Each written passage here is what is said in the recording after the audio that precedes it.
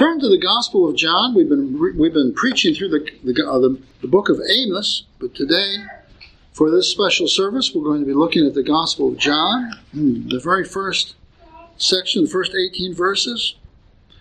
Beginning to read with verse 1 of the Gospel of John. Hear now the word of the Lord. In the beginning was the Word, and the Word was with God, and the Word was God. He was in the beginning with God. All things were made through him, and without him nothing was made that was made. In him was life, and the life was the light of men. And the light shines in the darkness, and the darkness did not comprehend it. There was a man sent from God whose name was John. This man came for a witness, to bear witness to the light, that all through him might believe. He was not that light, but was sent to bear witness of that light. That was the true light which gives light to every man coming into the world. He was in the world, and the world was made through him, and the world did not know him. He came to his own, and his town did not receive him. But as many as received him, to them he gave the right to become children of God, to those who believe in his name, who are born not of blood, nor of the will of the flesh, nor of the will of man, but of God. And the Word became flesh and dwelt among us, and we beheld his glory, the glory as of the only begotten of the Father, full of grace and truth. John bore witness of him and cried out, saying, This is he of whom I said, He who comes after me is preferred before me, for he was before me. And of his fullness we have all received, and grace for grace. For the law was given through Moses, but grace and truth came through Jesus Christ. No one has seen God at any time. The only begotten Son, who is in the bosom of the Father, he has declared him. May the Lord bless this reading to our good understanding.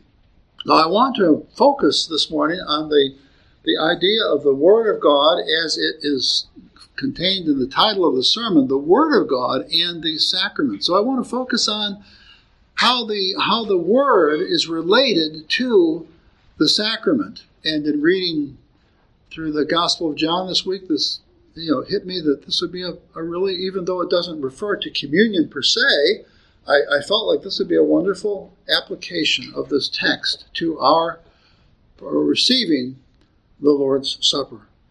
There's much confusion today between the Protestant view of the Lord's Supper and what I will call the Roman Catholic view, which is a pagan view.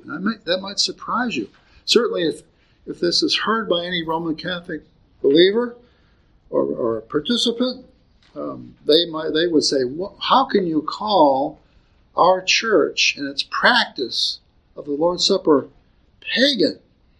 But that is my purpose here. What's the difference between, we think beyond Romanism, what's the difference between, let's say, a Mayan Native American ritual? They have these pyramids that they built in South America, Central America, southern Mexico, Yucatan. The Mayan kingdom is a rather sophisticated native tribe, yet it was pagan in the sense that it was not Christian. Some people are not sure of the definition for the word pagan, but it was a word that designates people who are outside of the church. And so, what is the difference between a pagan Mayan celebration or religious ceremony on one of their pyramids than from our doing the Lord's Supper, from our Protestant view of a ceremony? And when you ask that question, you have to say, the people that are outside of the Christian church, they tend to not have a very good definition of God. Their definition of God is very, very ambiguous. They tend to see that the world is immersed in a kind of divine spirit. They confuse the creation with the creator. And so they see They tend to think of spirits being in the woods and spirits being in the animals. When the Native Americans would wear headdresses and other items of animals like bear claws and things like that, they were trading on this kind of nebulous spirituality that they thought infused the world. Now, the Mayans were very organized, much more so than most of the North American tribes, but their organization was not really blessed in the sense that these pyramids were designed to be sacrificial structures where they would sacrifice people from the top. They would have an altar on the top of the pyramid, and they would execute people there, or they wouldn't call it an execution, even though the people all died that were brought there, but they saw it as part of their religious ceremony. So if you compare the pagan type of religion, or in this case the Mayans, when they had these ceremonies, there was great solemnity, much like we might have in Christian ceremonies. Great solemnity. People had special robes and special dress. And there were special prayers and special cantations that were uttered. So in many ways it would look like a church service. But what's the difference between that kind of church service and our church service? And the bottom line was that they thought that that man's ceremonies could in some way capture the power of the Spirit and bring it in terms of blessing on themselves. Man's activities, man's ceremonies, man's spiritual ceremonies could in some way capture and distribute the special blessings of the spirit world, or God, if they had a more clear view of God, to their people. Well, you see, the Lord's Supper, we hope to obtain God's privileges and God's blessings too through this. Is there any difference between the two, or are they all basically the same? And that's where the Gospel of John, in this beginning, focusing on the Word of God as the eternal Christ, that's where it comes to inform us quite a bit. Because Christianity would have considered the Mayan celebration of worship to be an abysmal horror, because people were captured. Sometimes it was war captives, sometimes it was people within their culture that they wanted to execute.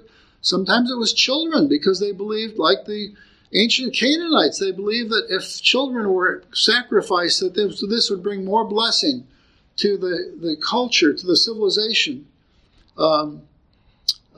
despite the loss of hundreds and thousands of young people at one time. They thought that this would work to their blessing in the long run. But that's exactly what the Old Testament prophets dealt with in their prophecies about turning your children over to Moloch. This is paganism. Paganism has many wrong-headed ideas, and they tend to be not just wrong-headed, but they tend to be cruel and abysmal. So all religions are not the same, and all religious ceremonies are not the same.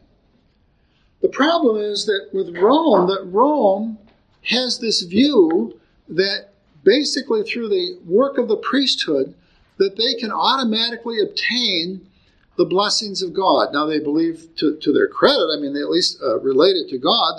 They think that God has given them this power.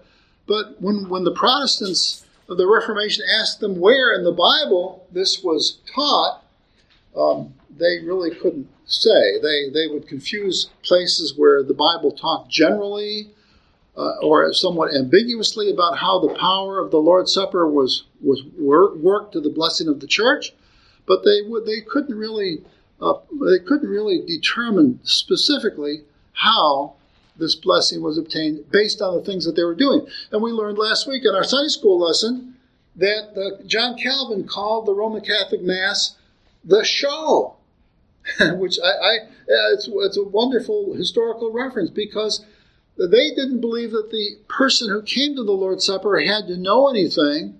They didn't think that the person who partook of the sacrament had to understand Christology or had to understand soteriology, that is the doctrines of who Christ was or the doctrines of how he saved us. That was not really important. If they were there, if they simply saw the Mass being done, they would get blessed by it. And so we learned last week that there was a whole 100 years where people stopped even coming to the Mass, or partaking of the Mass, because they were there, they saw it, and so they believed that they got the grace. They got automatic grace through doing this thing. It's kind of like the Mayans who believed they got automatic grace by killing people. And it's horrible to think that these Mayan temples, look at them today and they look somewhat beautiful, but in the day that they were working, the blood, the gallons, the hundreds of gallons of human blood from the top of these pyramids would drip down the sides. And in a most grotesque, horrible example of human butchery.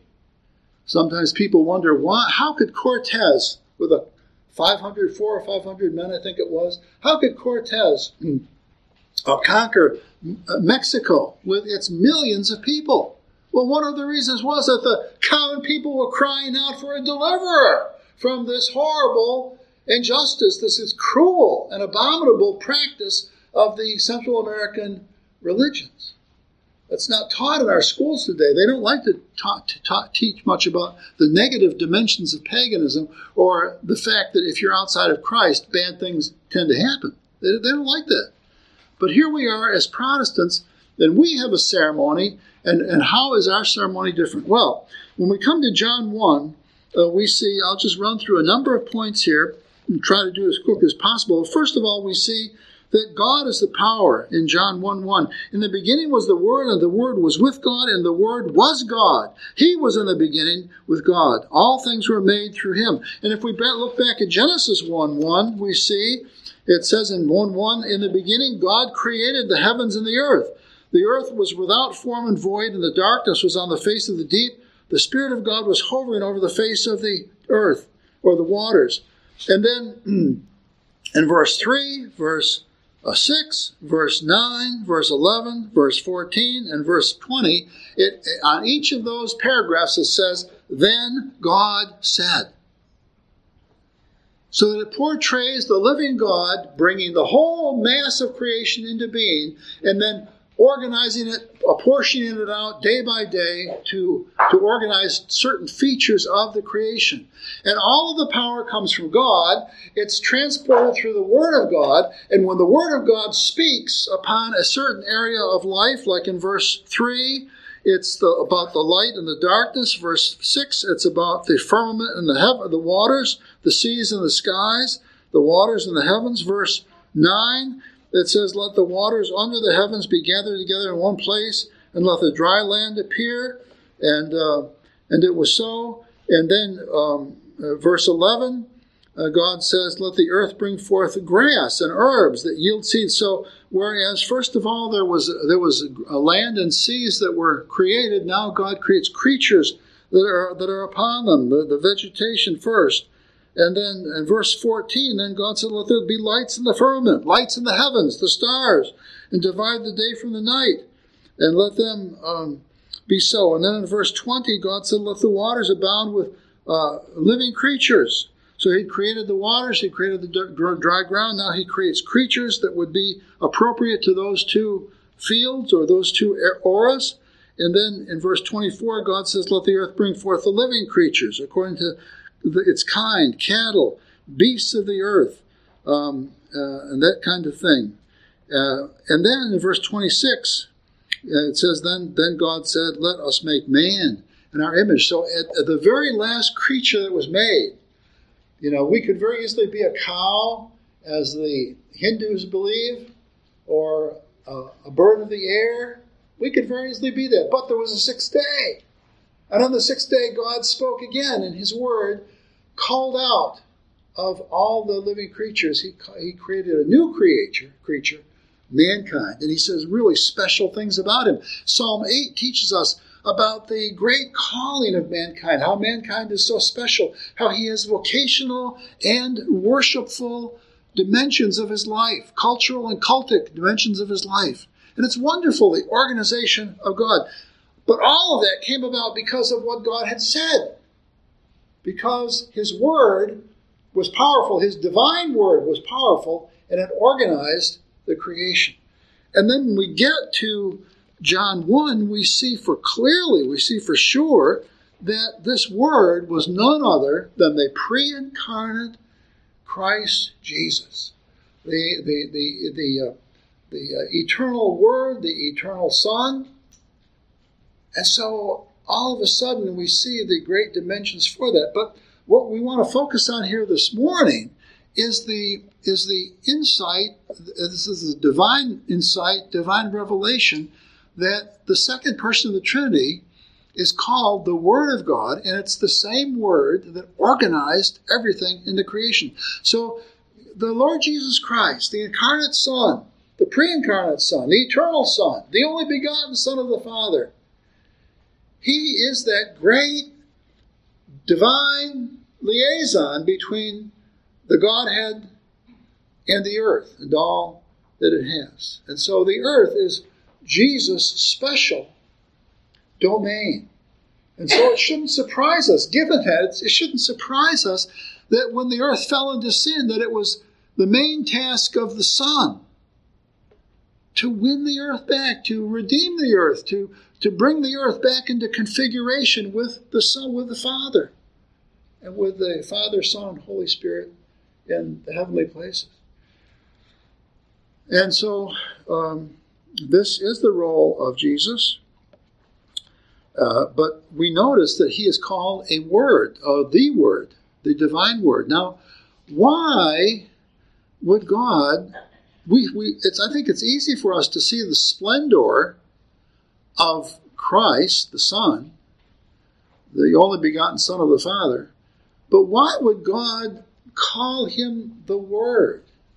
Why would God designate the Son as the eternal Word of God that did all of these things? Well, first of all, it's true. That's the way things are. But secondly, what we see here is that part of the divine being is its reasonability, its rationality.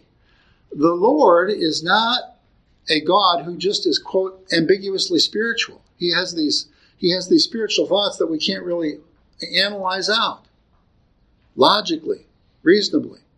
Now, his reason is above ours.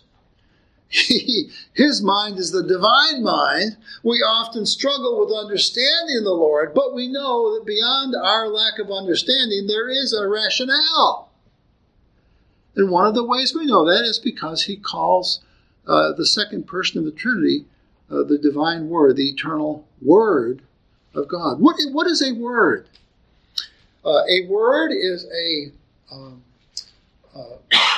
thing that can be spoken, but it always has meaning. If I look past you all this morning, I see library shelves behind you. The library shelf is a combination of two words, library and shelf. Both of those things designate something. It's something specific. It's something meaningful. If I come back from the library shelves, I see people. People. If we're a person, then we're not a simple animal in the sense of an amoeba or something like that. We're a sixth-day person and not a fifth-day person, or a fifth-day animal, I should say. And so every word that we can use has real definition to it. It has real definity to it. And each word is really important. You can't use the wrong words and communicate. If you see your child up in the tree, having climbed a tree, you can't say to your child, "Come out of the swamp," or "Come out of the water." The child wouldn't have any idea what you were talking about, and you'd be condemned for being confusing and ambiguous in your speech. Words are so wonderful; they're so helpful because words give us clarity and understanding. Well, when God calls himself the divine or eternal Word, he is saying that there is great meaning in him as the divine God. and that imposes itself on everything that he does. It marks everything that he does. Now, the key is when we come to the Lord's Supper, in the Reformed world, we believe that you cannot have the Lord's Supper without the preached word. It's the very opposite of paganism. Paganism believes that you can have all kinds of ceremonies, and you don't need any real explained word or elaborate word. They just believe in ceremonies. They believe in magic. They believe in superstition. They believe that the spirit world is out there, and if people come together and they wear special robes and just feel oogly googly,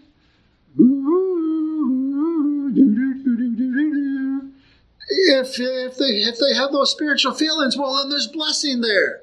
But you see, the living God is just the opposite. He says there's no blessing without meaning, without definition. And so in John chapter 2, John chapter 1, the fourth gospel, he wants people to understand who this Jesus is. And so he says, in the beginning was the Word, and the Word was with God, and the Word was with God. He was in the beginning with God. All things were made through him, and without him nothing was made. And that's general. But then it says in verse 4, in him was life. That's a new thing. In him was life. Well, he created the world, so certainly there's eternal life in the Son. And the life was the light of men. And the light shines in the darkness, and the darkness does not comprehend it. So there are notes here that you do not hear in Genesis 1, because in Genesis 1 there was no sin. Now in John 1 there is sin. And so as the Bible talks about the divine word that came forth in the Son, that it shined forth with brightness, brilliance. That the context of that shining was the darkness of mankind that fell into sin. Do our universities teach that today? I mean, it's a very basic thing. It's a fundamental thing that we know that the world is in darkness now. Every enterprise in which we find ourselves, we ought to realize that enterprise proceeds in the midst of darkness. And our goal is to get out of the darkness and to get into the light. So where is the light? Well, the Bible says here the only real light, this is really an aside to the sermon, but the only real light comes from God. And so when God turns on the lights, then he enables us to learn things that we wouldn't have understood rightly without understanding that spiritual dimension. But if we do understand it, then we can understand it better. So to come back to the Lord's Supper, the Lord's Supper cannot be done as a ceremony. That's paganism. It cannot be done as a ceremony that works all by itself. That's Roman Catholicism. Their view is called ex opere operato in Latin. It means that the ceremony worked in and of itself. It worked automatically. You didn't have to have any kind of special faith. You didn't have to know all that much. You could be totally ignorant, but if you were there in the church, you would get the blessing automatically by being there in that special, holy, spiritual place. That's the very opposite of Protestantism. Protestantism teaches that you must understand the Word of God, first of all, and that you must understand the Word gave us this ceremony, and that the ceremony reflects the greatness of his ministry, the wonder of his ministry, and the power of his ministry. There is great power in the ceremony, but only if you understand. And in 1 Corinthians 11 that we'll be reading in a little while, if you come to the ceremony without understanding, it warns you that you will eat and drink destruction upon yourself. See, totally different than paganism. Totally different than pagan ceremonies. Today, even in the ranks of the Reformed faith, I'm seeing and hearing people who one of the problems is a communion or the Lord's Supper every single week. They are tending toward a ceremonialism which is more pagan, even though they use Jesus' name. It tends toward this pagan practice. One of the problems is in our modern day we are not studying the alternatives to Christianity. And so if you don't understand the antithesis to the thesis, if you don't understand the ante to what you're trying to do, very often you miss and you begin to mix in with your Christianity the false things that are outside of the true way. And so there are many things, many practices like this. Charismatic church has some malignancies in it having to do with the Lord's Supper. They give up the idea, so many give up the idea altogether, that there's really power in the meal. They think that the meal is just kind of a symbolic thing, that it's really nice if we do it. No, it's not just nice if we do it. It's commanded to do it. We are commanded to take the Lord's Supper. We're commanded to look for grace through this meal. And there's real power associated with the meal. But it must come through us believing in the God who is there and believing that his Son, his only begotten Son, is the secret to the redemptive power associated with the meal. You must believe that. If you don't believe that, if you just come to the supper and looking for some kind of vague spirituality or some vague blessing, you are taking holy things and, in a sense, blaspheming them. And because of that, then the Apostle Paul warned us that we would be eating and drinking destruction unto ourselves. So the table in our book for Reformed books of church order, I learned this way back. My earliest years in seminary then saw it exhibited in the different denominations I was in the Reformed Church, but the Reformed Church has always demanded that a preaching component accompany every Lord's Supper. So if you're ever in a church where they just kind of skip the preaching, or they say, well, we preached last week, we'll just have the Lord's Supper this week, you can just walk out the door and say, this church is a fundamentally flawed view of the Lord's Supper. But if the Word is preached like we are today, if the Word dominates or explains things like we are today, then the responsibility all falls back upon your own heart. Am I coming to the Lord's Supper in faith? Do I really believe these things? Do I really believe Jesus was the Christ, the Son of the living God? Do I really believe in his divinity? Do I really believe in his saving work on the cross and also in life, working up righteousness for me? Do I really believe that? If you do, then the Bible says, come unto me, all you who labor and are heavy laden, come unto me, receive the sacrament, receive the blessing that's there. But you must have that personal faith in order to come with any expectation or any hope. And so that is the way that John 1 and this idea of the Word, the divine Word, is connected to the supper. If you look at the ministry of John the Baptist, you'll see how John connected meaning with his ministry. He said in verse 29, the next day John saw Jesus coming toward him and said, behold, the Lamb of God who takes away the sin of the world. Now he just saw Jesus, and he says, behold, the Lamb of God who takes away the sin of the world. Do you see all the meaning that's associated in that proclamation that John made? And then he said, this is he of whom I said, after me comes a man who is preferred before me, for he was before me. He was before even the creation. He was the divine Son. I did not know him, but that he should be revealed to Israel. Therefore I came baptizing with water. And John bore witness, saying, I saw the Spirit descending from heaven like a dove and remained upon him. I did not know him, but he who sent me to baptize with water said to me, upon whom you see the Spirit descending and remaining on him, this is he who baptizes with the Holy Spirit. And I have seen and testified that this is the divine Son of God. And there's John giving meaning, dictating meaning, talking about and preaching about meaning that relates to the Lord Jesus Christ. We today, in our day, our whole culture is antithetical to meaning. We are confused about what a nation is. We're very confused about whether a nation actually needs a border or not.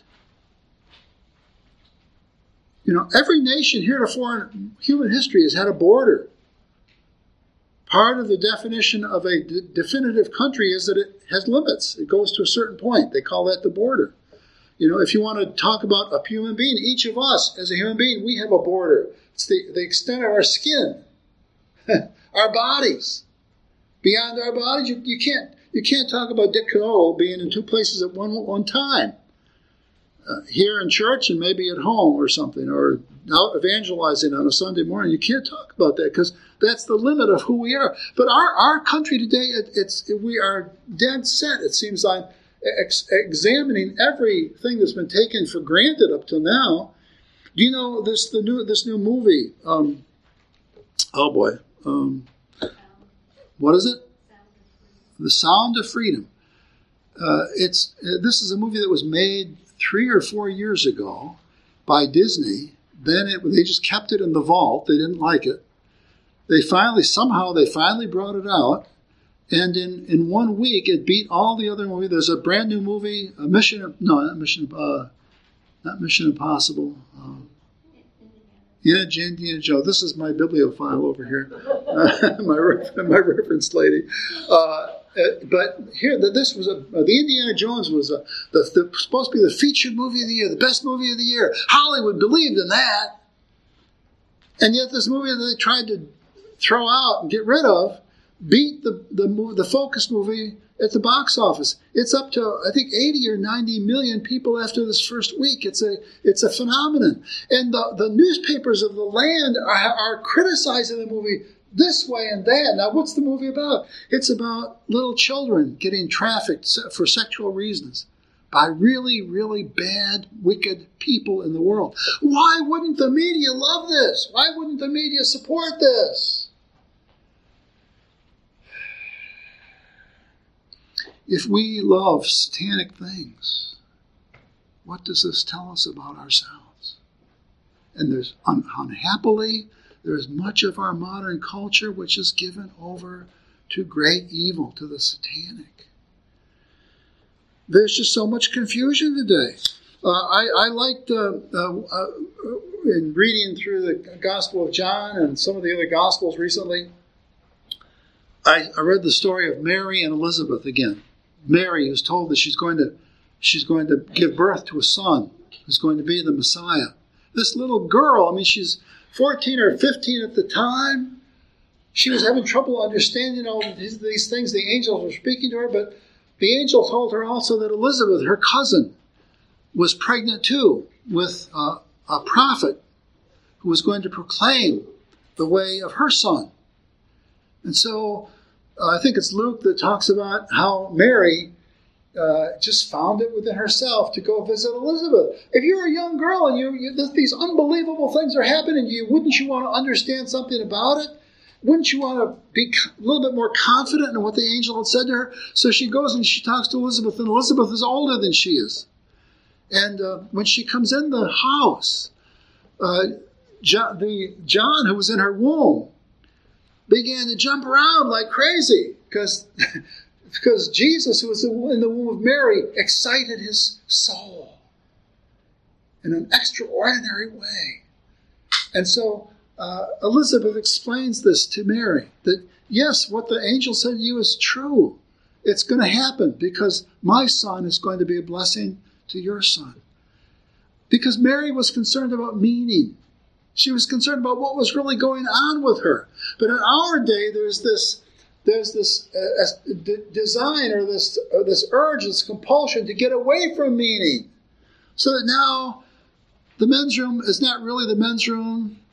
Women are not really women. Men are not really men. We're all just kind of these mushy collections of human corpuscles that people have called men and women in the past.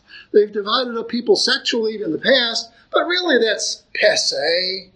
We can make a great advance if we get beyond these definitions. You see how our whole culture today is moving away from definition, even as Jesus comes as the Word to give definition to us, and he puts definition upon this table and upon this meal that we're going to partake of. This is my body, which is broken for you. This is my blood, my blood in the new covenant, which is shed for many for the remission of sins. Do you believe that? I think you do. Then let us partake. Let us come to the table with joy and expectation, based upon that which we know we've been told clearly by God. Let's close in prayer. Our Father and our God, we pray now that you would bless us as we move into that part of the service where we partake of the communion. Oh God, give us joy in the definition and the clarity of our faith. Help us not to be attracted by groups within Protestantism even that are drawn to paganism and more of a pagan view of ceremonialism. Help us to follow thine only begotten Son, the Word, who was full of definition, who was full of light, and who shines in the midst of the darkness. In Jesus' name we pray. Amen.